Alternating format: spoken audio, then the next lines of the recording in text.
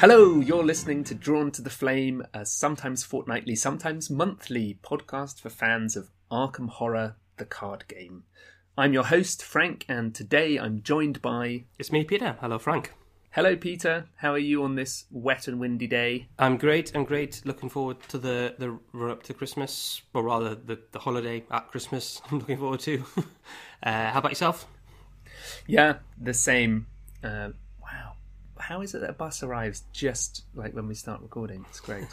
I'm really looking forward to Christmas, to a break, to getting this essay in that I'm doing, to having the award ceremony that I'm doing out of the way. You can probably work out when we're recording this because of that. And yeah, just having a bit more time, really. Yeah, I know the feeling.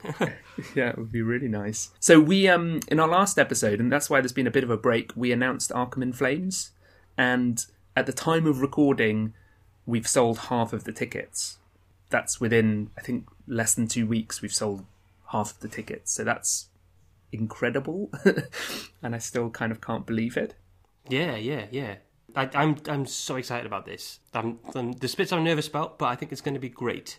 We've got a lot of stuff planned, and it's just a case of seeing all that come together. Like I said, we got some cool creators of stuff to provide things that we're going to give away at the event. So we're starting to put plans together for that and what exactly everything's going to be, and we'll start to reveal that on our various social media channels when it comes to fruition. Yeah, I really enjoyed actually maybe having things roughly planned and then waiting to see if we'd actually managed to sell any tickets, and then now we can start like sort of filling in the blanks. It's exactly. Exciting. Yeah. We've got the money to pay for this stuff now, so that's good. Yeah, well, that's important as well. Yeah. No, I'm really excited as well. I think it's going to be really cool. And once Christmas is done, then it's just going to be the race towards March and the event. Yeah, absolutely. And if you haven't got a ticket yet, the best thing to do is, will you put a link to the event page on Eventbrite? In the I can do. Yeah. Or we'll be talking about, I think it's the pin post on our Facebook page.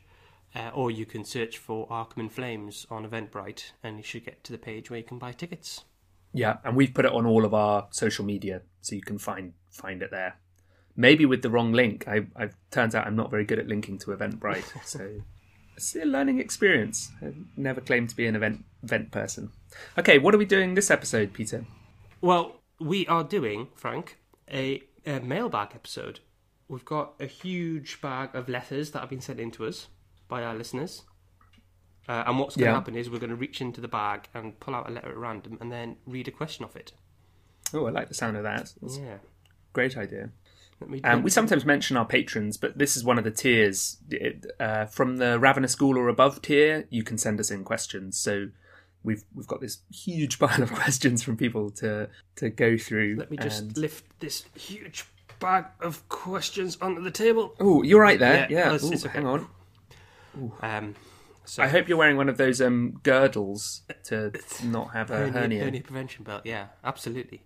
So should we just dive in and grab one? Let's do it. Yeah, let's see how we get on. Okay, the first question here is a nice short one. Is 1 or 2 willpower really that dire? Good question.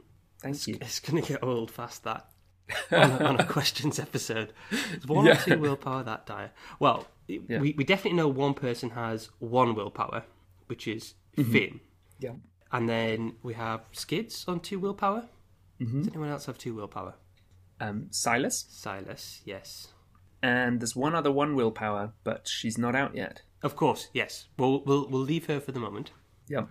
Well, it's long been thought of flaw of Skids that is willpower solo, right? In a way, I sort of think 2 is worse than 1. I loved how you introduced that then as well. It's long been thought. It was like you were about to launch into a kind of fireside comment there. Just swirling my brandy in. Yeah. Yeah, in a way I think 2 is maybe worse than 1, because 2 is still not particularly good.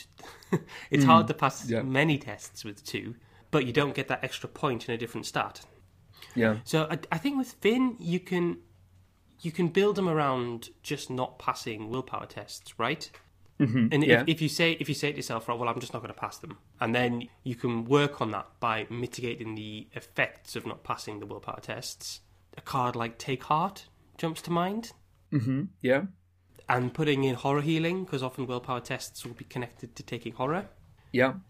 And also, if you can build around some encounter cancelling cards or a encounter card avoidance, then I don't think you're in a terrible position, to be honest. Mm. There was a really good blog article on... The blog is called, I think, Strange Solution. It's Motux on the Discord. And it was during Carcosa. He did a write-up of how often do you actually get tested for willpower during the Mythos phase. It's a lot less than you think, isn't it? It's a lot less than you think. So then giving you a sense of, say, if you're maybe going to hit 4 willpower tests in a scenario, how are you actually going to handle those tests? And for someone like Skids, one of the things willpower tests might do, I'm thinking of Frozen in Fear here, is tax your actions. And Skids can pay for extra actions anyway. So if you have a way of just muscling your way through the tax, that's almost more efficient than taking the massive hit by committing 6 cards to try and pass a willpower test that you're not going to really pass. Yeah. So for me, the trick would be not to try and make it so your willpower is acceptable. Because it'll take you a lot of cards, a lot of effort to even get to the point that, a mediocre point. Yeah. But by that point, you're not playing to your strengths. So I would say it's not that bad if you put in some cards to mitigate, failing those tests, depending on what campaign you're playing. You should be fine. I'd compare it as well, just really briefly before we move on, to those agility tests that you might take, where it's take a point of damage for each point you fail by. And if I see one of those tests as Daisy, say, I'm like, oh, okay, I'm taking damage here. And I won't boost my agility because I probably won't have anything to boost with. If I've run out of wards of protection, then I just take it on the chin. And I know that that's an Achilles heel for Daisy, but I just hope I don't see too many of those cards. And I think it's similar for someone like Finn. You've got to factor in that you're probably going to take between 3 and 6 horror in a scenario where you just couldn't do anything about it. So thinking about what soak do I have? How do I get around that? Can I go quicker than the horror can kill me? All of those sort of things. Awesome. Well, should we go on to the next question? Yeah, sure. Reaching into the pile here and pulling one out. What is the best way to build for investigators' weaknesses? Not in their personal signature weaknesses, but like Daisy or Ursula who lack strength, or Finn or Skids who lack willpower, etc. Oh, okay. Good question. Thank you. So this is not signature weaknesses. Sorry, Can I just there's a great quote from the legendary Kevin Keegan. He Go on. said, what is it? He's using his strength, and that's his strength. Exactly, yeah. Every Guardian has said that at one time or other. Yeah, and on the flip side, if you've seen there's a remake, inverted commas, of Jumanji that came out recently with The Rock and Kevin Hart. I have seen it, yes. I really enjoy that film. It's good fun. It's a good rock vehicle. But all the characters have positives and negatives, and one Kevin Hart's character, his weakness is strength. How can strength be my weakness? Yeah. Doesn't one of them have a weakness as cake as well? Yeah, same here. Yes, Kevin Hart has also weaknesses. Yeah, I think the Rock's character has no weaknesses as well. Yeah. There's someone with bees or something like that. So I can't remember, but yeah, it was very good. Yeah, I remember him squealing, "How can my weakness be strength?" Yeah.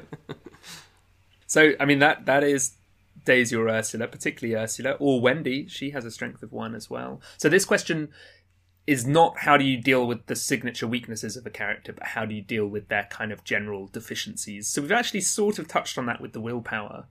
I think big picture for this, the way I approach it, and I've definitely said this on previous episodes, is being aware of the weakness.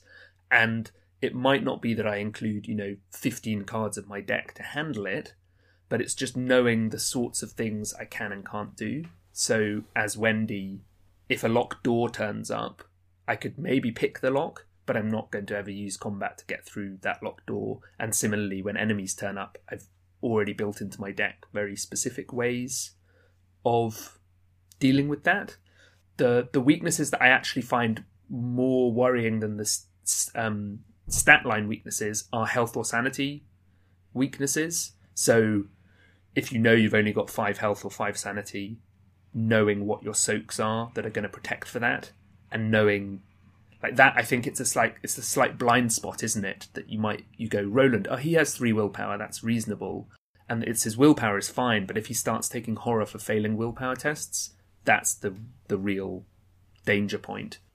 Yeah. And so in that instance, it's then, do I include my art student to soak, or do I make sure I get a beat cop down early because the beat cop soaking horror, that's one of the important things it does. Yeah. Or do I upgrade into soak and things like that? Yeah. I couldn't agree more. I think don't try and force your character to do something that they're just not built to do is my main advice here. And I would say that the way I often deal with this would be a team building stage. As you and probably the listeners know, I tend to play, I hardly ever play solo. In solo, you have to consider this far more because you need a solution to do everything by yourself. But if you've got, a team of, say, Daisy and Mark, you don't worry too much about Mark finding all the clues, and you don't worry about Daisy fighting all the monsters. Mm-hmm. Yeah. Because you can cover your weaknesses with the other player's strengths. And you can still get hit. I remember playing Eternal Slumber recently. We had Finn, Leo, and Marie, and the Finn character kept drawing the willpower tests. And there's 2 people sitting with... I was the Finn character. I should listen. It was me. I was sitting with 2 people with 4 willpower, and I was the one with 1 willpower, and I was the one who kept hitting the willpower tests. And Leo kept drawing the agility tests, which he has agility of 1. And I was running you handle this one, but you can only play that twice. And then I just kept getting beaten up by it. So sometimes you'll have those games, right, in multiplayer, where even though you know what your weakness is and you've built some mitigation in for that or have a plan for dealing with it, you just get hit. Yeah, absolutely, yeah. Is that the best way to build for investigator weaknesses? I think that's the way I've settled on. I hope that's a good answer to the question. Let's move on. Yes. Continuing the weakness theme. What is the most punishing signature weakness and basic weakness? Is Overzealous that bad? So this is a 2-parter. I mean, I think Overzealous is that bad. It's terrible. Yeah. There's a rare time that you're happy to draw Overzealous. Because often you'll draw in the upkeep phase, so you're hit by 2 cards, and then straight away you've got to draw another one. Yeah. So you could go from being in a relatively okay position to being in a bad position. Or, if you're already in a bad position, it can be terrible. Yeah. We've even had it where someone's drawn Overzealous in upkeep and it's taken them so long to resolve that we've assumed that was the Mythos phase done. Exactly, yeah. And then it's like, oh, no, wait, it's Mythos now. The one that sticks in my mind is... So this was in my Min deck when I played Path to Carcosa. I might have told you this story before, Frank. So Min had a Bayaki on her and was... What was it again? I think someone else was taking a test, and I used Analytical Mind to commit one of the neutral skill cards, which drew me a card. Great idea. Yeah. Yeah. And that drew me Overzealous. And then I ended up with another 2 Bayaki on me. Another 2? Yeah. That was not good. Maybe, Min's flavour is you can rely on me to guide you through the unknown. She's just pulling... The Bayakis thought that she was a tour guide and they've all come to join her. So is Overzealous the worst? Basic weakness? I don't know. It's hard to... By what criteria do you measure worst? A lot of people have said the Doomed cycle. Yeah. So that's... How does it go again? Is it Doomed... I can't remember the other 2 yet. I haven't had it yet. For whom? Doomed, the Something, and the Bell Tolls. Yeah. I was going to say Doomed, Ascending Path, and for the Bell Tolls, but I'm pretty sure that's just the middle location in Where Doom Awaits. Yeah. So they're bad because, especially if you draw in like a Seeker deck who will reasonably draw their whole deck in a game. That means you almost certainly won't make it to the end of a campaign. Mm-hmm. Yeah. But, they're bad in a different way, aren't they? I was going to say, on the flip side, they don't do anything during the game. Do they? Do you take horror? Yeah, you take little bits of horror. Yeah. Accursed Fate, that's the middle card of those 3. So I think that's pretty bad. Those are the ones that jump out to me as being, like, obviously bad, but you might have... So, like, in a Jenny deck that's using a lot of Streetwise and making money, you might have Paranoia be really bad. Mm-hmm, or if you're playing Dark Horse Pete, then Paranoia is a great one to draw. Yeah, yeah. So, yeah, swings and roundabouts, isn't it? Really is. Really So, is, yeah. what was the first part of the question? What is the most punishing? Yeah, punishing signature weakness as well. Yes. We've not touched signatures at all. Well, a couple spring to mind for me here.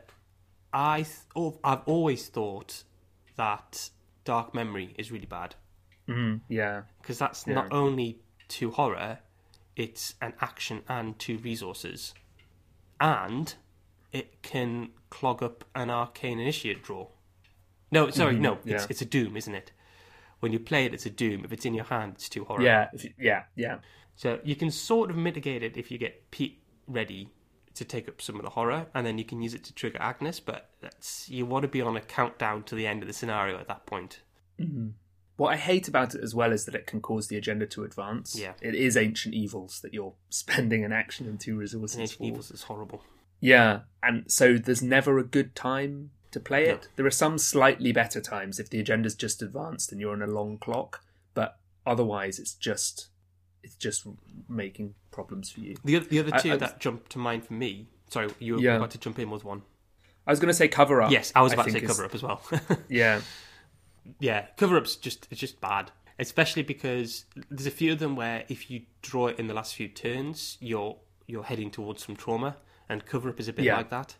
Because you might not be geared back up to be getting clues later in the scenario. Yeah, there might not even be any clues available. There might not be on the board. So, yeah, I think that can be really, really tough for Roland.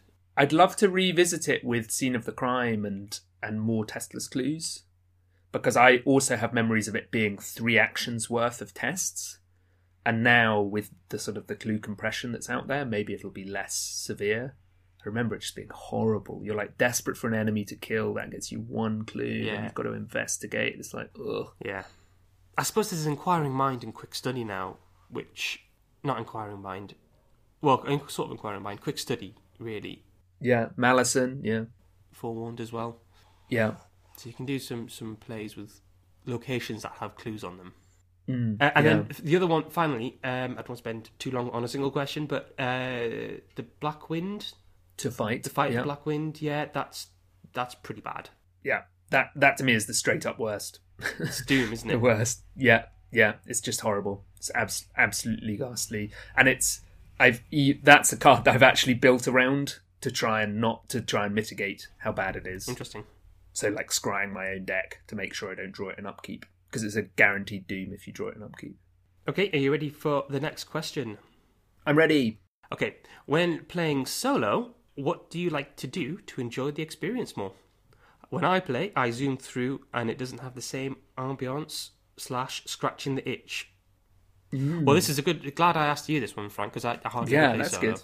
Yeah, your answer would be don't play solo. Yeah, right? last time I played solo, I was just sitting on the floor in front of the TV. I find when I play solo, sometimes I am zooming through and maybe enjoying it slightly more mechanically and sort of, just thinking about it in terms of lines of play or seeing how a deck is working. Like particularly on a scenario that I know how the scenario runs, I might not be reading flavor text to myself or things like that. And so that's definitely like low on the scale of immersion and then high on the like enjoyment of mechanics scale. But then when I do things like playing for the podcast, or also when I'm playing scenario for the first probably 4 or 5 times, I go really nice and slowly. I read everything. I like to put on some music. I spend quite a long time shuffling all the decks. I don't want a bad shuffle, So that's what I would do, I think. I have a follow-up question for you. Okay. This is a personal question. This is a Peter question. You can think up a catchphrase for that later if you want. Peter's perspective in question form. Yeah. There must be a synonym for question that begins with P. We'll get there. Yeah, anyway, yeah. Go on. Yeah. Is that your question? No. What is? What's the experience like playing when you're recording for Think on Your Feet? Is it different? Do you feel like you have an audience? Do you feel the weight of the listeners there guiding your hand? Definitely, I feel the weight of listeners. I feel quite awkward that I'm not saying anything of interest. I'm very aware that like upkeep into Mythos is fairly mechanical, because I go upkeep, I draw a card, it's this, I get a resource, place 1 Doom, now my encounter card is, and that becomes So I have to work quite hard at making sure that part of the turn isn't too kind of, mechanical. It's kind of like my dad always tells me off when I say kind of like it's like a heartbeat of the game. That's the rhythm. Yeah. You're coming back around at that point. I've always quite liked that. I try, when I play multiplayer as well, to not have everyone pause at the end of the turn, because actually the decision making needs to happen after Mythos. Yeah. And often people draw cards, and we want, like, I'm very guilty of this. I want to then talk about what we're doing the following turn, and you've got to see those 2, 3, 4 encounter cards first before you make that decision. No, the other thing is, totally playing live, it's a lot more stop-start than comes across on the recording. More just for things like, if I'm shuffling a deck, I'll edit that out. So I might shuffle for 30 seconds or more, and I'll keep the recording running, and I'll be thinking, and I don't want to talk at that point because then there'll be the shuffling under my voice. But I say in all of those, it's basically unedited. It's normally one take. I've never re-recorded any bits unless I've like completely butchered reading some flavor text. There was one bit of flavor text, I can't remember what it was. I just couldn't read it. I read it, ended up like reading it 4 times or something. So yeah. Good question. Yeah, it struck. I remember when you played solo recently at the beginning of Forgotten Age, you were surprised by how quick it was. Yeah, absolutely. Yes, it's 3 actions then done, and then suddenly you're doing all of the. I think because there's no one to talk to about what you're doing, the investigator phase is less than half as long as if you had twice the players. Yeah.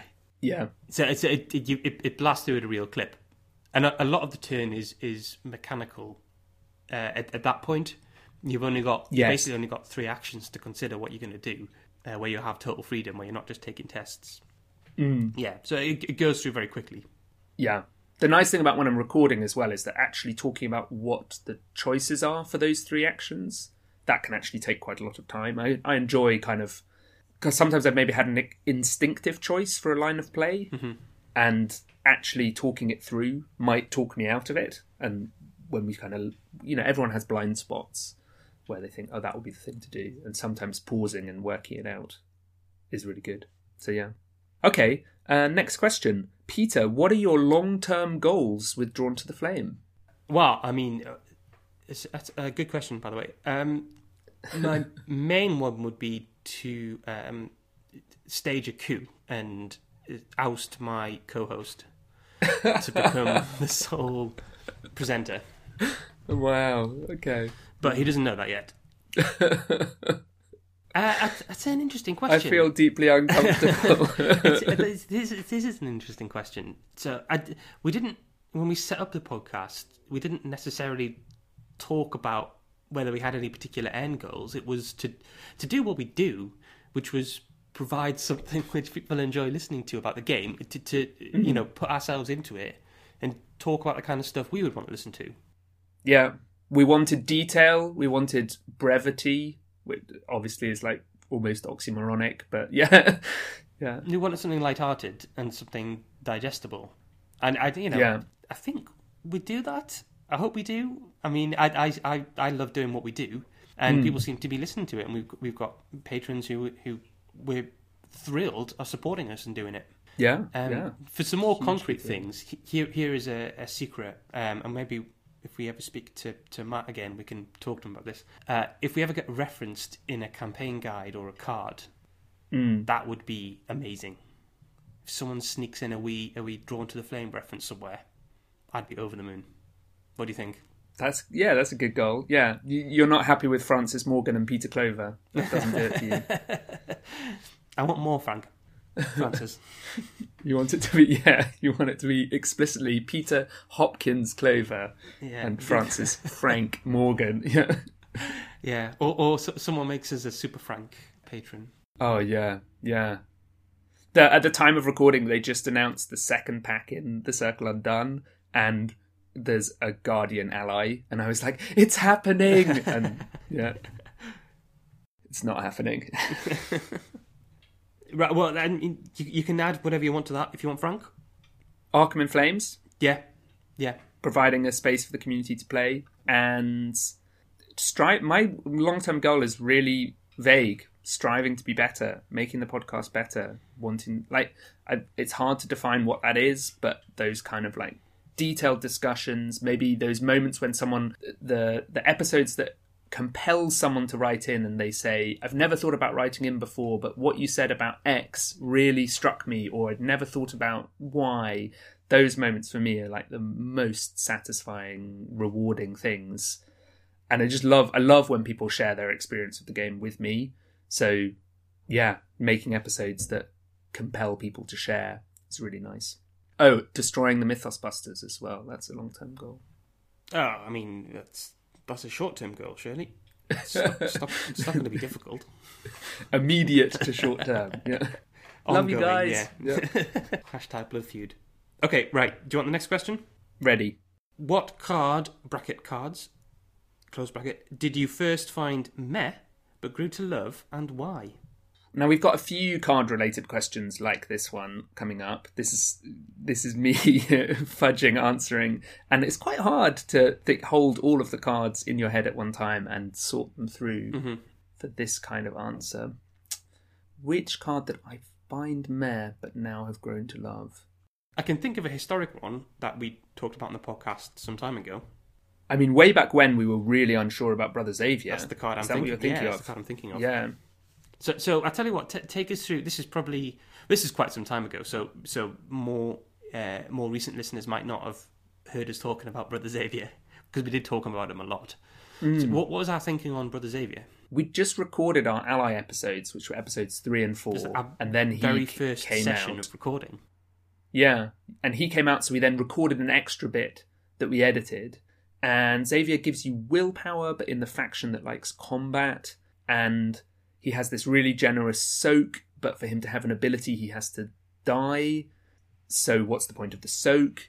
He's expensive. He's competing with Beat Cop. There were all sorts of things that we sort of weren't sure about, and it felt like there were maybe multiple cards packed into one. And then when you start playing Xavier, the penny drops, and he's just fantastic. You can essentially protect everyone. You can more or less choose when you detonate Xavier, and particularly in someone like Zoe, your willpower then is at the point where willpower treacheries really don't threaten you. We had quite a big Volte-Face, didn't we, with Xavier? A what? Volte-Face. Does that mean an about face? Yeah. Okay, I didn't know that. Oh. I learned something new. Interesting.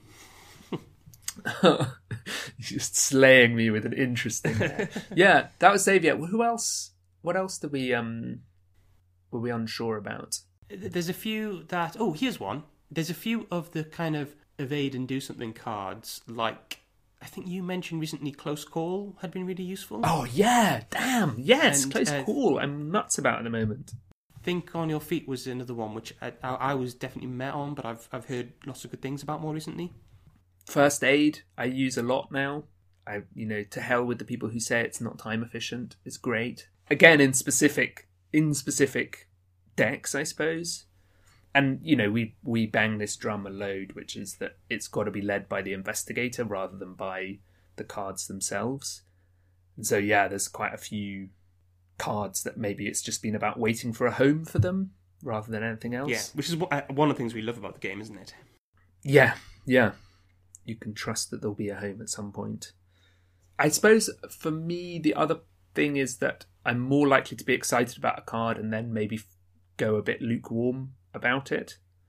There are fewer cards that kind of wrestle their way into my... Aquina level 3. Or just generally Aquina. Oh, yeah, That's one that I was like, I can't really see how this is working. And then with Yorick, who really wants to be taking hits and killing things, and in Carcosa, where there were some enemies that only do damage. Yeah.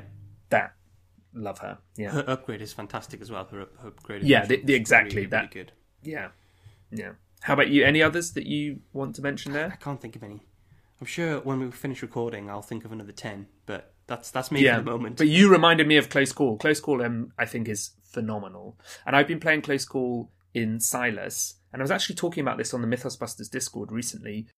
What I like about Close Call is it adds value to an evade, but also in Silas, you've got 4 combat and 4 evade, so you've got a range of options for how you deal with enemies, and he really is really versatile for enemy management. So, for instance, you could use a fire axe, go broke, deal damage, or you could use a fire axe and throw in something like a stunning blow to evade an enemy, or you could go, actually, it's not worth me going broke killing this enemy, so I'm just going to evade it.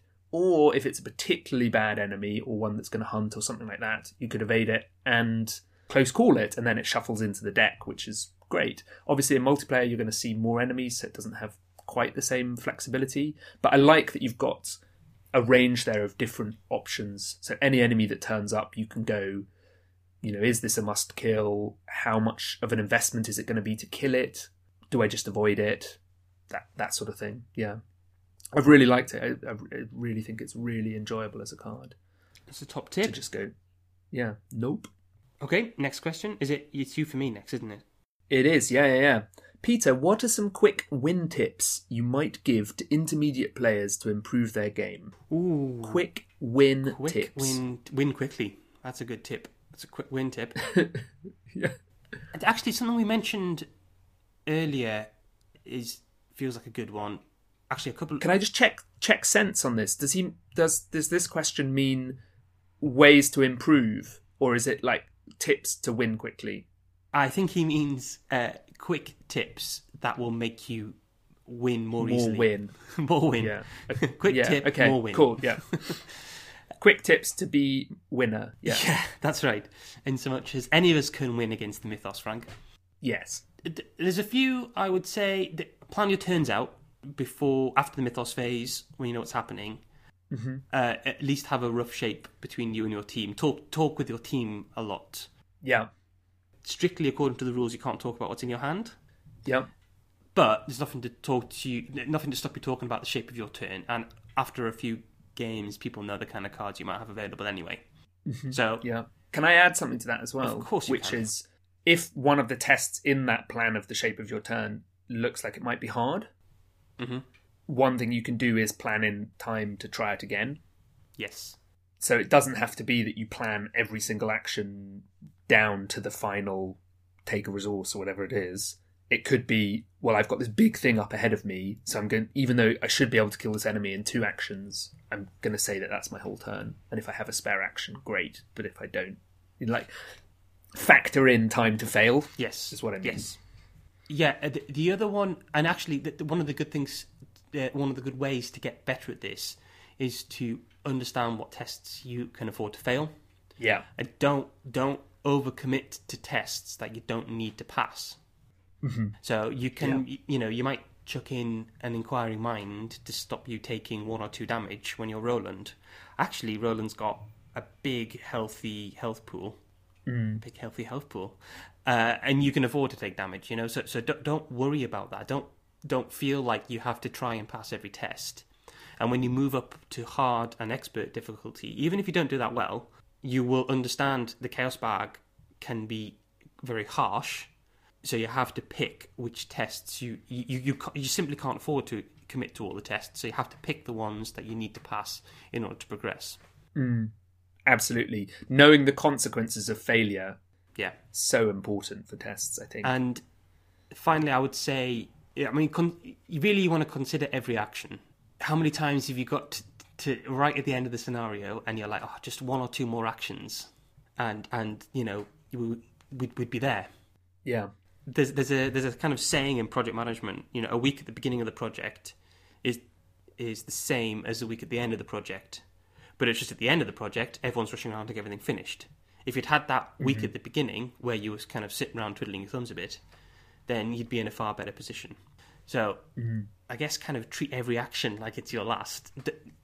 Don't spend, I'll just take a couple of credits as my last 2 actions. If there's something else you could be doing that, if you could be pushing forward with the act somehow or building your board state, look at doing that instead. I think the balancing act between progress, which I would roughly describe as getting clues and moving, and consolidation, getting resources, getting cards, thinking about that balance and making the most of it is really important, because I've seen people last action move just because they've got an action spare. I'll go and look at this place, and it puts them in hot water straight away. Yeah. Or then if they draw an enemy and they're not the fighter then has to move and join them to get the enemy off them, and it just becomes a massive action sink. So sticking together, if that's the right thing to do to save actions, is so important. Yeah. And then also I see people not crack on and make progress because they've decided they've only got an action spare. There's no right or wrong. Yeah. It's just about the balance. I've played with someone before where I've had to tell them, like, can you stop playing cards? Because we need to get card clues. Sometimes you just don't need to play any more cards. It's nice to have 16 cards in play, but sometimes you don't need that. And also, we talked about this in our opening hands episode. Those first few turns are pretty crucial. Because you want to be set up as quickly as possible, then making progress. Sometimes you just have to bite the bullet and admit that you're not going to be able to play a certain card. So don't dig yourself into a hole of time lost to get to play it. Okay, well, this could have been an episode in itself, really, couldn't it? I want to add one final thought, though, which is that the value of cards changes depending on the point you are in a scenario. Leo DeLuca, first turn, he's going to give you actions for the rest of the game. But if you draw Leo mid-game and you're on 2 resources, it's probably not a good investment of your time to spend your whole turn getting resources to hope to then play him the following turn. It might just be better to use those 3 actions to push on and finish the scenario. And I think remembering that a card that's great at the start might not be great at the end, or vice versa, is really useful as a way of improving. Yeah, cool. Right, next question. Someone in my playgroup asked, this is what it says on the question, this isn't from me. Yeah. That was me, what I just said. That wasn't the part of the question, but there's someone in my playgroup asked, what's the question? Okay. What are the best, this is back to the question, the best 2 investigators for Dunwich? I would extend this and say, what about for the other campaigns? Is it different? So I don't know whether this is who are the best 2 investigators for that campaign from each box, or who are the best 2 investigators from Dunwich for each campaign. You can answer both if you want. Or just from all of the investigators. Yeah. For Dunwich, I think a pairing of Zoe and Daisy is super strong. I mean, we could say Rex. Rex is kind of, incredibly powerful, whichever campaign, more or less. But Dunwich, he particularly shines in because there are a lot of multiple clue locations. I think so. Probably a Seeker and Guardian as a pairing is normally fairly strong. Yeah, I think that's a good pair in Dunwich, Zoe and Rex. Yeah, so that's probably what I'd say there. I played through Dunwich, Ashcan and Jim, and that was pretty good, but that was in the early days when Jim didn't have as much support. I think Zoe is particularly strong there because there are a few Willpower 5 tests and a few Willpower 4 tests as well, like the Arcane Barrier, and her high willpower really sits her in good stead. So that's probably what I'd go for in Dunwich. Carcosa? Just Lola. Just get her down. Are you picking Lola. Picking the best 2 from each box? Is that what you're... No, I'm going for any, but... Yeah. You're just picking... I mean, Min is great. Min and Mark. Is that what you're doing? Min and Mark. Min and Mark. That's what I would choose for Carcosa. Yorick is... Why is Yorick so good in Carcosa? Is it just that he came out in that box? That's a good question. Yeah, maybe. I don't know. The focus on like getting clues somewhat shifts in Carcosa. There's a lot of horror handed out, and Yorick's got a lot of ways to play soak cards, right? Yeah, there is. Yeah, don't know. Yeah, there's even the courage assets, aren't there, in Unspeakable Oath, which soak even more horror. But I've also we finished Carcosa in one campaign that had been disrupted after Unspeakable Oath with Leo and Ursula when Forgotten Age had come out, and they were like beasting it. So Leo, I don't know why Leo like really enjoys smashing. Maybe it's because he's got lots of allies and he can soak a lot of horror. But yeah, I've had a lot of fun with Leo and Carcosa. Forgotten Age, trickier. I guess Finn jumps to the front of my mind. I'm playing Finn and Leo in Forgotten Age at the moment. You're playing like Ursula and Ashcan? That's right, yeah. That's a really powerful team, in my opinion. Yeah, so even though Ashcan doesn't like Explore because it sort of somewhat nerfs Duke, Ursula he really just likes it. Follows you around. But I mean, that's fine, because Ursula wants to do the exploring anyway. We actually made sure that Pete had the map, so he could, set, at least in the first scenario, he could set up the exploration deck for Ursula. Yeah, no, that's nice. I think with all of these examples as well, we're slightly leaning towards the pairings that just take a pretty direct approach towards a campaign and kind of brute force it.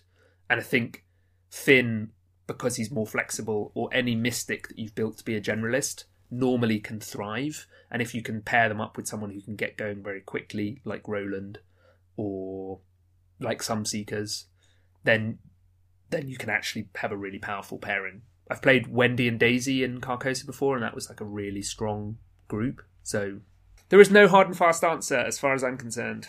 What about you, Peter? Oh, God, I don't even know how to answer this question. Pass. You're allowed one pass. Well, like you say, I think Zoe and Rex is great in that box. And I think they could probably take a reasonable stab at most of the campaigns. It'll be really interesting to see, actually, with Return to Dunwich, whether some of the multi-clue locations, 2i, 3i locations, are changed to curb some of the kind of explicit Rex power. Yeah. Right, next question. Spoiler. This is a spoiler, and it's a Carcosa spoiler, so if you haven't played Carcosa yet... It's a very minor spoiler. Yeah. In one scenario resolution, it instructs you to take 100 horror. Would you recommend buying a third and fourth core set to ensure you have the tokens to do this? Well, I was in a good position where I was in a group where everyone had 2 core sets. So we had 8 core sets around the table. So it was pretty easy for us to get together enough tokens to do the 100 horror. Okay, so you did do that. You settled in. Yeah, absolutely, yeah. And there was actually enough for a couple of us to do the 100 horror. Oh, good. So that worked out fine. So hopefully you're in a group where everyone has 2 core sets. If not, then I don't see. It's a bit of a shame, really. They haven't done a token top-up pack. Yeah. Maybe, or just like a 10 horror token, which no one at the moment could take. Yes. Yeah. Maybe that should have been like a card insert in the Carcosa box. But what can you do? Yeah, what can you do? I can tell you what you can do. Don't let that resolution hit. Yes. Just play better. Yeah. Never allow that card to flip. Yeah. Get good, I think, is the phrase. Get good, yeah. Okay, right. My question to you. Actually, I've got a good answer to this, so I might have to interrupt you before you start. Which investigator would you most/least like to go on a road trip with IRL? Which I believe means in real life. Oh, okay, yeah. Hit me with your interrupt answer. I mean, obviously the worst person to go on a road trip with would be Leo, because we know what happens to everyone he goes on a trip with. Yeah. You just have like an awkward tension. It'd be Leo and Mitch sitting in the front, and you're sitting in the back, like hoping you're not wearing a red shirt. Yeah, that's it. Who's going to go first? Okay, well, that's a good answer. I think most for me is Carolyn Fern, the psychologist. Oh, you big nerd. I'm a big nerd. I'm training to be a therapist, so I would definitely love to do that. And she's really cool. I could ask her how to build a good deck for her, so that would be useful too. Fact-finding mission. Least for me... I mean, probably Calvin, because, every bump in the road he'd be getting more powerful and he'd be willing himself to drive into trees and things because it just makes him stronger. You go like, no, Calvin. Zoe might be a bit awkward as well. She'll be sitting on the back seat and stroking a knife and muttering to herself. Praying, That might be a bit awkward. You could have that slightly tricky situation where she's maybe talking to you about religion, which is fine. I'm up for talking about that. Yeah. And then she'll say something like, and God tells me to do X or Y. And for me, that's that like slight record scratch moment where you're like, she's hearing voices that I'm definitely not hearing. And now I feel uncomfortable. Yeah, I can see that. I think Duke. Who would you most like to go with? Duke would be good.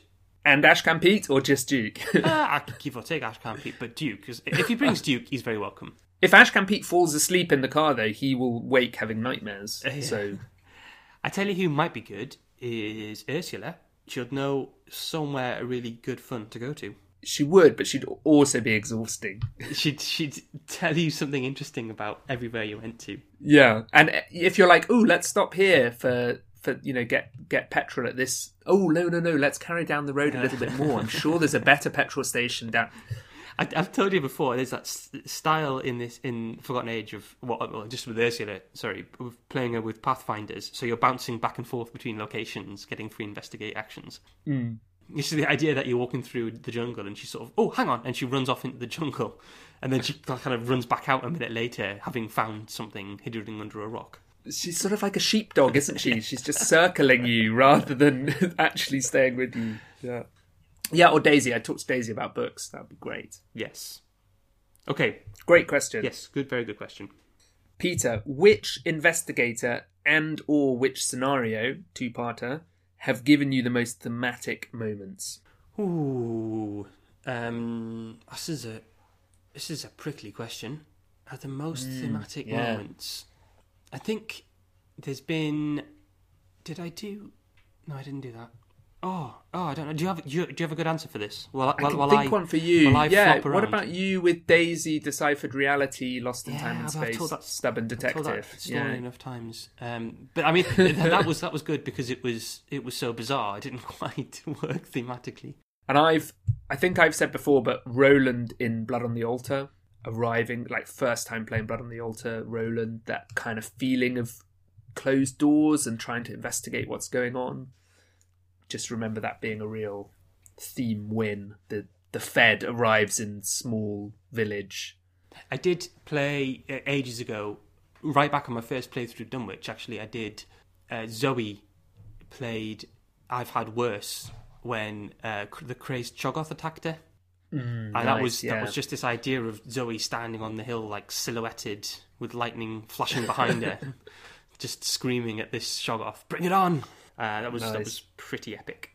Yeah, no, that's really nice. I think recent scenarios, Threads of Fate and City of Archives, both are just so geared towards putting you in thematic moments. The decision points in Threads, what are you trying to find out? And then City of Archives, the fact that the investigators are, well, spoiler for City of Archives, the investigators are trying to work out how they operate, and you as a player is trying to work out how the investigators operate. That's super thematic for me. And I've spoken to a couple of people online who didn't enjoy that experience, and probably their investigators didn't too, so it's still a theme win, even if it was not enjoyable. But yeah. The other one I quite liked was when we played Threads of Fate.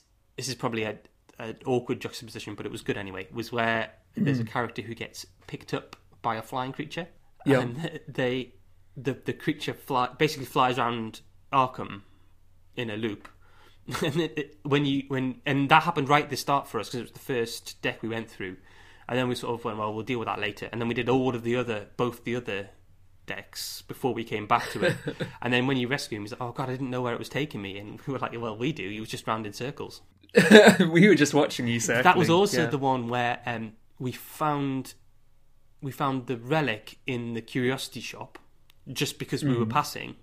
And then it turned out we needed that later. So there was this idea where this character, you went to the curiosity shop and you said, "Oh, this looks interesting." You pick it up, and then later on, someone says to you, "Oh, well, the relic's in the curiosity shop. Did you find it? We need to go and find it." And we were like, "Oh, no, we brought that along. We just found that earlier and thought it might be useful." Nice. I like that. I like that a lot. My final one, I played Finn in Doom of Estley, and I went back in twice, so I did it 3 times in a row. And that to me, like, I had I'm Out of Here and Elusive, and it was like the classic sort of bootlegger / thief that Finn is, that he snuck in, got a bit beaten up, and he snuck out again, and then he just hung around a bit outside the door and was like, "Oh, I'll give it another try," and he snuck in again and didn't manage it and snuck out again. And then finally I went in a 3rd time and finished it.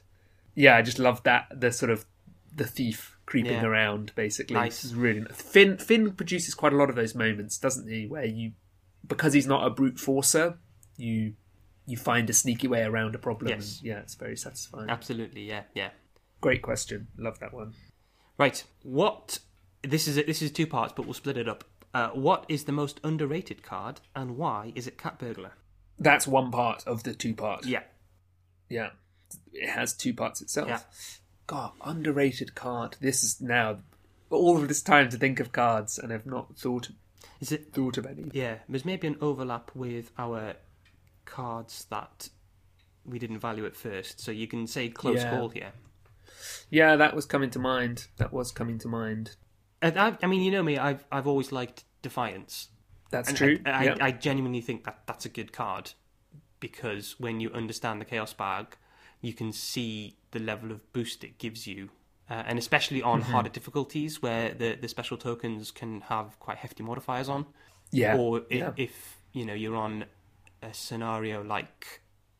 Well, any of the ones where the skulls often get worse as the scenarios go on, because it often refers to this like depth or amount of doom on cards and things like that. So the skulls can be really, really heavy negative cards, and a Defiance can just cancel them all together.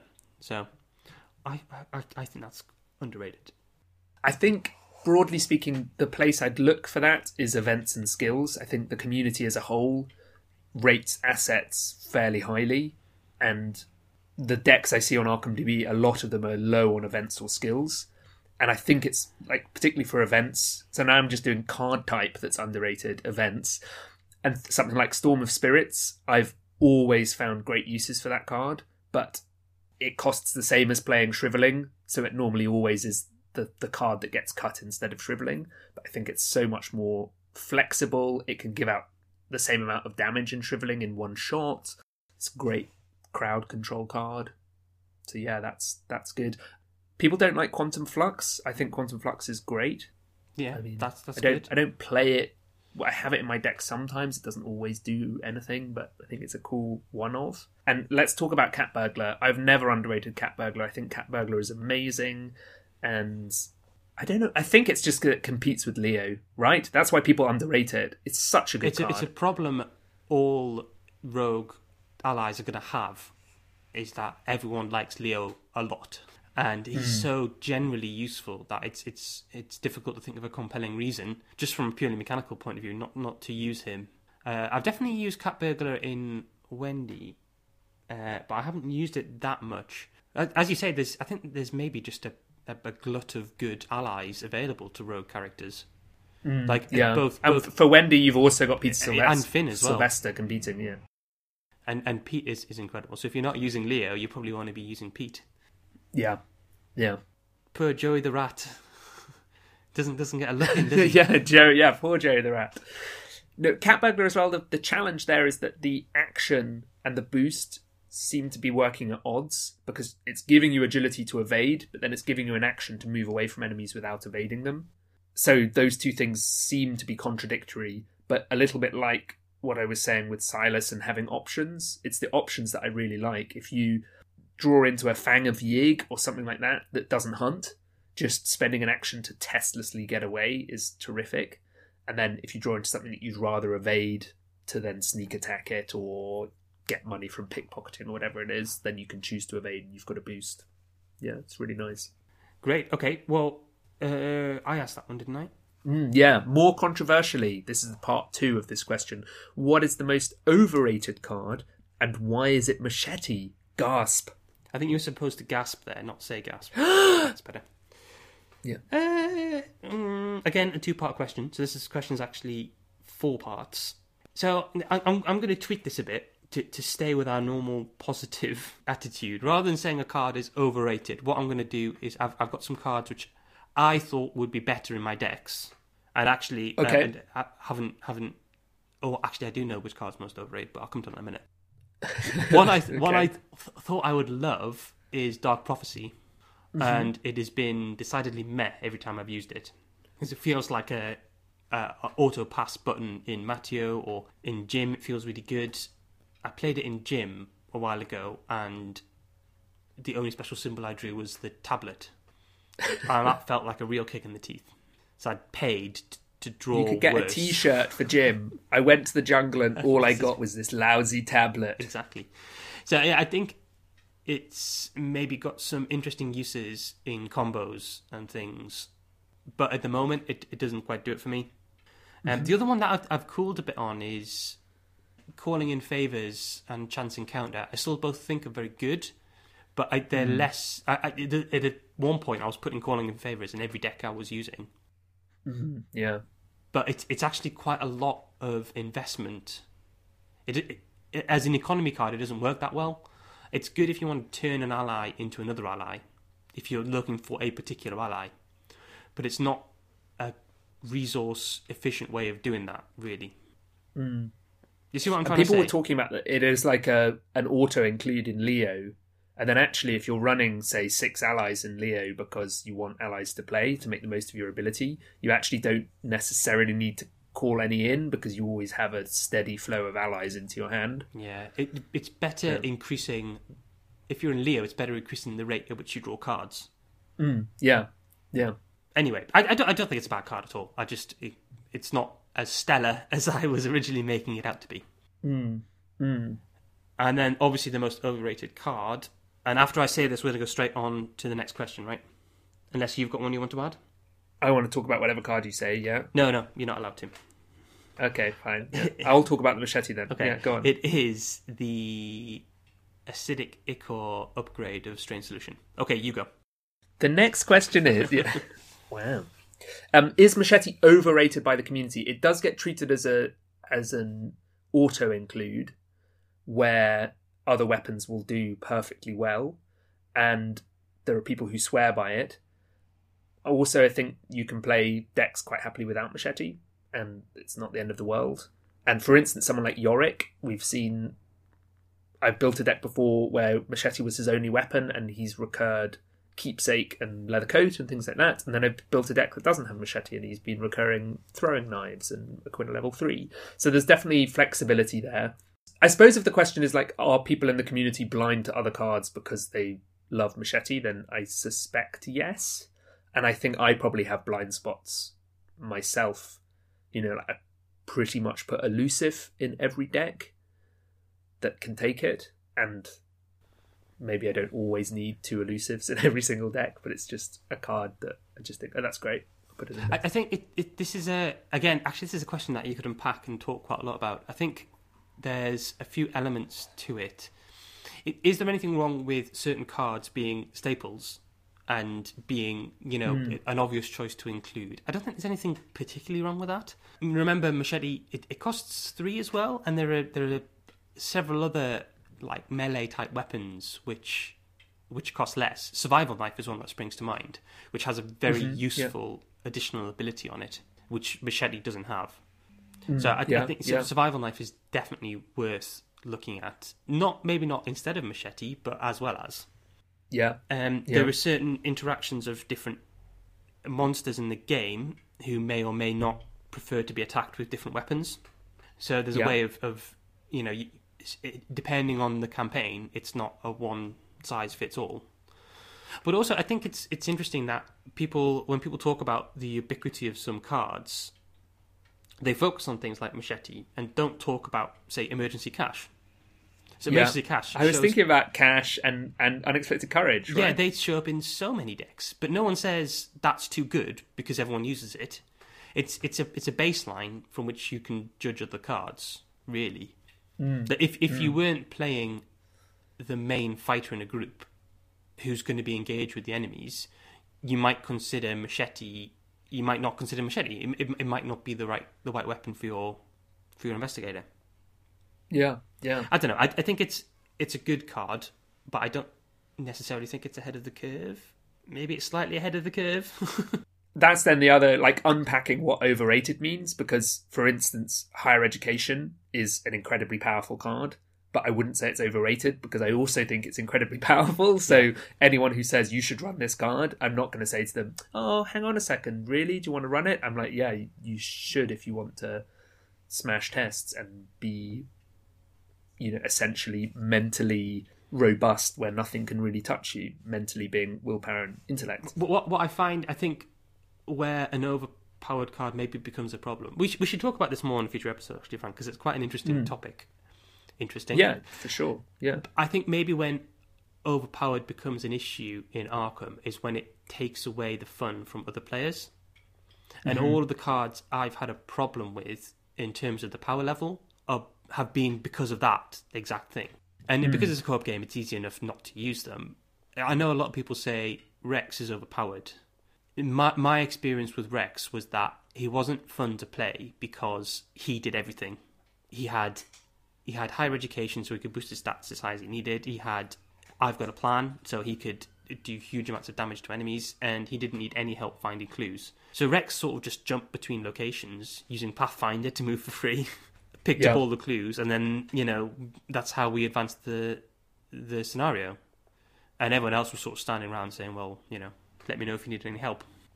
Yeah. And the same with things like, I guess, the key, which I haven't used in play much, but if it makes one character way better, I can see that wouldn't be fun for the other players. Yeah. Machete, on the other hand, I'm not there as a Seeker saying, oh, well, it's not fair, the Guardian's got a weapon that's really good. I'm saying, thank God you've got the machete, because you can kill this monster that's attacking me. No, for sure. I mean, the other thing to bear in mind as well is that people in the community, like I'm now talking about the community, including people playing who aren't interacting at all online, apart from maybe publishing a deck or two, all the way through to people talking about this game every day of the week, playing as much as they can. That huge range of players is at lots of different stages in the game. So, for instance, on Facebook, often people are asking for deck building advice, and they're getting pretty middle of the road advice. You're playing as a Seeker, upgrade to higher ed. You're playing as a Guardian, run Machete. And they're maybe not at the point where they want to experiment. They're certainly not, say, where I am, where I go, okay, I'm playing Guardian, but I've always played Machete, so I'm not going to play Machete. Or we're playing and we're probably not going to play Rex because of exactly what you just described. It creates these kind of unfun situations. And the beauty of this game is there's no tournament scene, and you can do that. You can soft ban a card or cards if you don't want to use them. Yeah, which is great. Yeah. And you might find your kitchen table player, they're quite excited to pull out a card which is really powerful. Yeah, that might be something they enjoy doing. But definitely the conversation, the encouraging more voices within the conversation, I think, is a really good idea. And the more we can avoid doctrinaire positions that are like, if you play Guardian, you must play Machete. I'm all in favour of that. And I'd love to see more decks that don't run Machete and have great explanations why. And that's one of the things I loved about all of the stuff that plays off firearms. You can run a Machete through a campaign and that's fine. You could also get stick to the plan, extra ammo, custom ammunition, marksmanship, maybe eat lead and contraband and, a huge gun. And you can have a lot more fun as the Guardian with these kind of really creative combat solutions. Ventura as well, obviously. Yeah. Oh, yeah. No, I totally agree. Couldn't agree more. Yeah. Right. Final question. This is me to you, isn't it? Yeah. Oh, this is a specific one, and this might be slightly spoilery, but I'll read the question, and then people can judge if they want to skip ahead. Is Boundary Beyond getting too much hate, or does it deserve every piece of... I assume this is a swear word he's put in. Beep that is thrown its way. If you've not played Boundary Beyond yet, skip ahead 5 minutes. Oh God, you're going to talk for 5 minutes about Boundary Beyond? Yeah. Well, just 5 minutes roughly. Look how much time there is left. And go to about 2 minutes from the end. Yeah, exactly. Is Boundary Beyond getting too much hate? Good question. Thank you. Depends where you're hanging out in the community. Some of my comments about where you are in the community, I think, definitely apply here. Over on the Fantasy Flight Games forums, someone just posted a thread about why Heart of the Elders Part A is the worst scenario. Right. With like a very detailed write-up about why it's dreadful. And I definitely was having a record scratch moment of thinking, wait a second, aren't these posts meant to all be about Boundary Beyond being the worst scenario? So that was striking for me. I know that the Mythos Busters did a really big episode about why Boundary Beyond was so bad, and the kind of the feel bad moments it engendered. Do you want to summarise a couple of those points, just for people who haven't listened? Yeah, I think as people shouldn't to the Mythos Busters. Yeah. So none of you will have heard that, but I think the thrust of it being Explore in that scenario has additional costs attached. The locations that you explore into have when revealed effects that are negative. Broadly speaking, you're punished for getting locations. There's no way of resigning, and it's not made clear to you as a player that the number of locations you get in a way doesn't matter unless you're going for the Ichtaka 3 locations she trusts you now route. So you're breaking your back to try and do something that's really hard only to find out that you didn't need to really do that thing. I think in some is why it's bad, or why people think it's bad. I definitely think it's a hard scenario. I definitely think as a community we could be better at talking about the challenges a particular scenario poses and finding ways of solving those challenges. And I definitely think that as a community we have a problem with knee-jerk reactions where I played in a scenario that was hard, therefore the scenario is bad. And once we discover that there are certain scenarios that are harder than others and we prepare suitably for those challenges, personally speaking, I don't find that bad. I think that's good. When I'm playing Carcosa, I prepare for scenario 1 being really tough. I prepare for Unspeakable Oath really, ringing me out. And I'm ready for that and I know the challenges it takes. And I don't go, I hate Carcosa because the 4th scenario is difficult. I go, I'm ready for this. I'm up for this challenge. And I think with time, we'll have the same thing with Boundary Beyond. People will know. When I played it recently with a friend who's playing Forgotten Age for the first time, I said to him, I don't spoil scenarios for him, but I said, this scenario is a marathon, not a sprint, and let's pace ourselves. Yeah. And you have to be ready for that. I guess the flip side is there are people who... We've had email and messages from people throughout the course of us doing the podcast who maybe don't replay the game to the same extent a lot of other people do. Mm-hmm. And they say, well, I've got kids, I sit down after they've all gone to bed and I treat myself to one scenario every month or whatever because it takes me a long time to get ready. And when I'm in that situation, if a scenario comes up which destroys me, I'm not having a good time, and I might even have to go back to the beginning of the campaign in order to get back to the point I was, and that's a significant amount of time out of my life. So what I don't want to be is confronted with a scenario where I needed to know what it was like before I went into it. And I think some of the criticism has been around that, hasn't it? Yeah, that's a fair assessment, a fair addendum. I think it's such a hard thing to gauge for Matt, though. He can't, he's building for people who aren't playing very much, and he's building for people who will play many times. And in fact, that feeling of mastering something is one that I really like. I like thinking about the challenges that are going to come up. And I think it might, to an extent, it pushes people out of their comfort zones in terms of building the decks. Oh man, this is a deceptively good question. This, I think this has been one of the issues. I'm not saying the only issue because I know people have got a lot of issues with the Forgotten Age in terms of the difficulty and how some of the mechanics work. Mm. But I think one of the things it's done is push people out of their comfort zone in terms of how they build their decks because the nature of the challenge is so different from what we've seen in the past. And I know that this has caused problems in the past when people are confronted with a challenge they weren't prepared for by what has happened previously, like needing a certain stat at a certain level, and they come to a scenario where they can't fudge it, and then that's it. You can't find another way around that problem. So yeah, I don't know whether that's people are bumping up against that issue where you have to be able to do certain things. Your decks have to be built in kind of a certain way to get through this. Like you say, I think in the future, when we come back to this scenario, this campaign rather, you'll see the peaks and the troughs, and you'll know, you know what you have to be ready for. Interestingly, now people talk about Undimensioned Unseen being one of the worst scenarios in Dunwich, and they're wrong. But it was Where Doom Awaits where there's that real roadblock, and at the time, no one was complaining about Undimensioned Unseen. It was hard, but people got through it, and then they were hit by what felt like an unfair roadblock around intellect, and that felt really bad. And maybe the slight difference for Forgotten Age is that you've been beaten up and probably picked up some trauma in Untamed Wilds and Doom of Estley, and then you hit Boundary Beyond, and it seems even more punishing. So maybe it's about an accumulation, so an effect of like being beaten up that doesn't help. Yeah.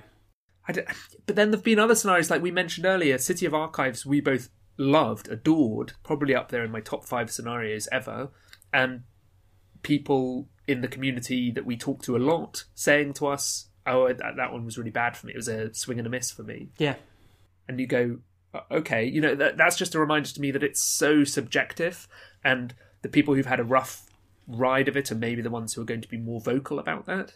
In a way, I think for the long-term health of the game, it's nice that there's a different texture to the different campaigns. And I want to see that continue to happen. It might be in 5 years' time when we've got how many cycles? A lot more cycles. 10 cycles. Yeah. Someone says, well, I'm just getting into Arkham and there's 60 packs for me to buy. What do I get? No, more than that. It'd be 60. Yeah, you're making me feel very uneasy with how many packs. But then they say, well, what do I buy? And you say, well, what kind of experience do you want? Do you want something challenging? Do you want something interesting from a story point of view? What are you looking for in the game? Because we can probably point you towards a cycle that's right for you. And I guess that's not much comfort to people who are buying everything as it comes out. Yeah, and it's not much comfort for those play once a month players you describe who... Yeah, it's like a TV show, isn't it? If you want all episodes to be of a certain quality, but there'll be highlights and lowlights within that. But if one episode really dips in terms of what you expect from the TV program, you're then very disappointed. Anyone who saw The Bodyguard recently, that to me was just like a downward trajectory. Spoilers for The Bodyguard. And by the final episodes, I was just yelling at the TV and reminded me why I don't watch television much, because I just thought it was absolutely ridiculous. Appalling, and I'd really enjoyed the first 2 or 3 episodes. Yeah, I was in exactly the same position. There you go. We should have had that for the most overrated question. The Bodyguard. Bodyguard, yeah. No Whitney Houston at all either. I think so. One of my favourite programs is American Horror Story, and that so it's an anthology. So every season is drastically different. Well, not drastically different. It has different themes and a slightly different tone across the different series. So the most recent series has been funnier than the last ones. There was a series a couple of years ago, the Roanoke season, which was it was a lot more. What's the word I'm looking for? It was more kind of visceral. It was more real. There was this hidden camera element to it, which was quite interesting. But it was a very different series from the other ones there's been. And to an extent, if you don't like a series, you just say, okay, well, this isn't doing for me. Maybe I'll come back to it later, but I'll put it on pause. I don't know. I think there's definitely, maybe if we speak to Matt about this cycle, yeah, that'd be great if we can maybe tease out about from him the challenges of designing a game that's a lot of different things to different people. Yeah. And just see what he feels about it, whether he feels it's landed as he wanted to. It's a huge question, isn't it?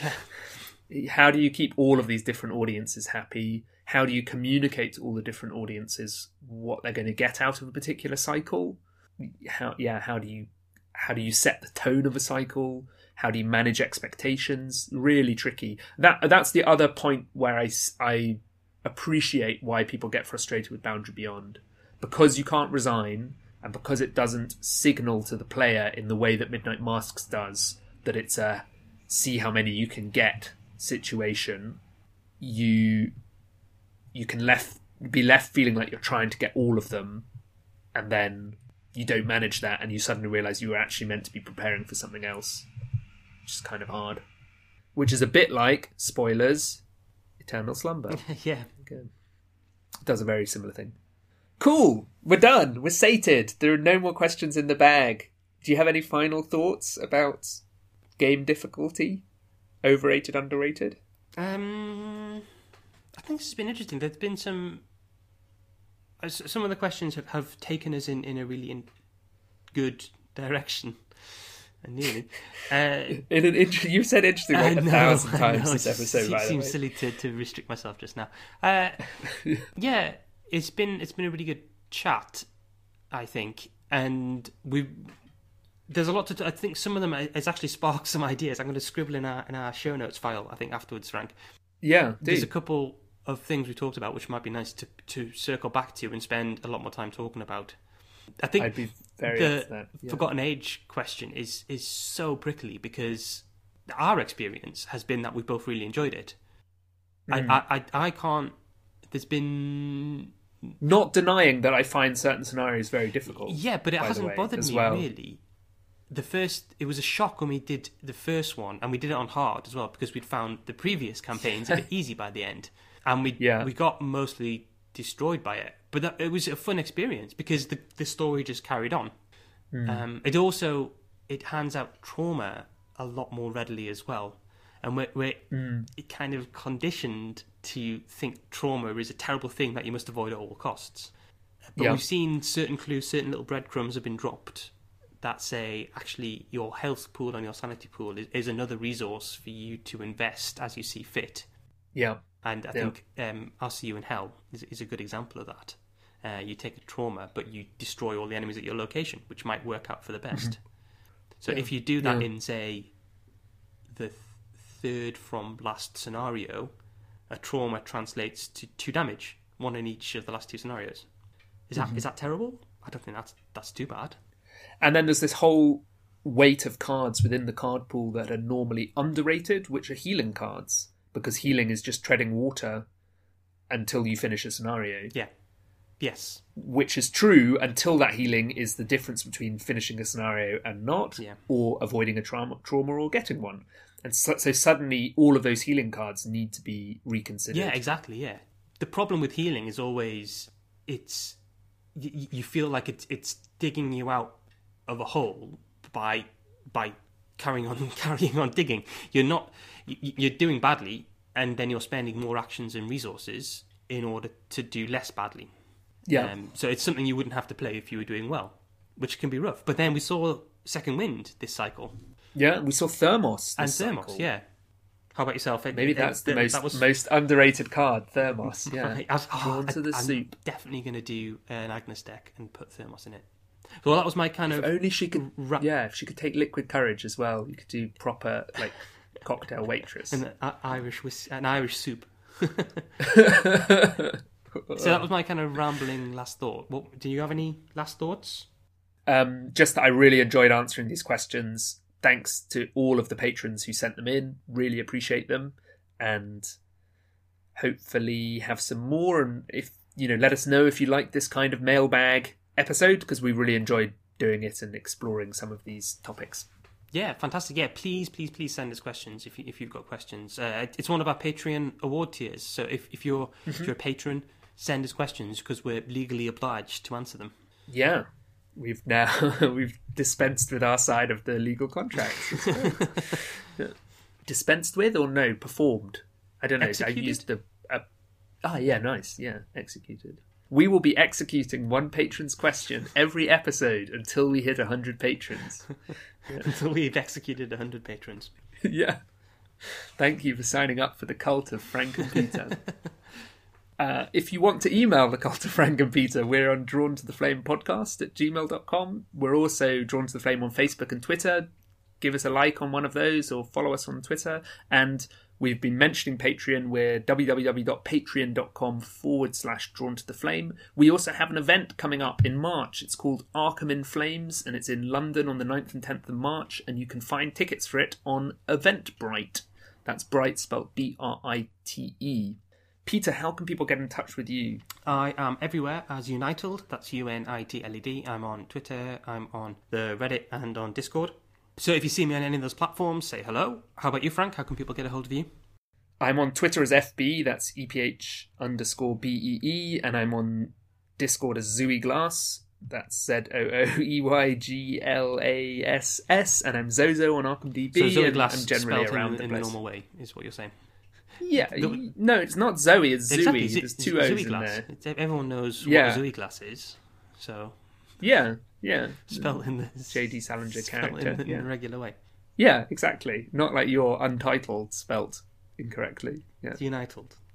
Yeah, exactly. United. That's what I mean. Untitled without the T. No, it's not. But there's 2 T's. It's Unitled. Great. Looking forward to when I get kicked off the podcast. Thanks very much for listening. Thank you for listening, everyone.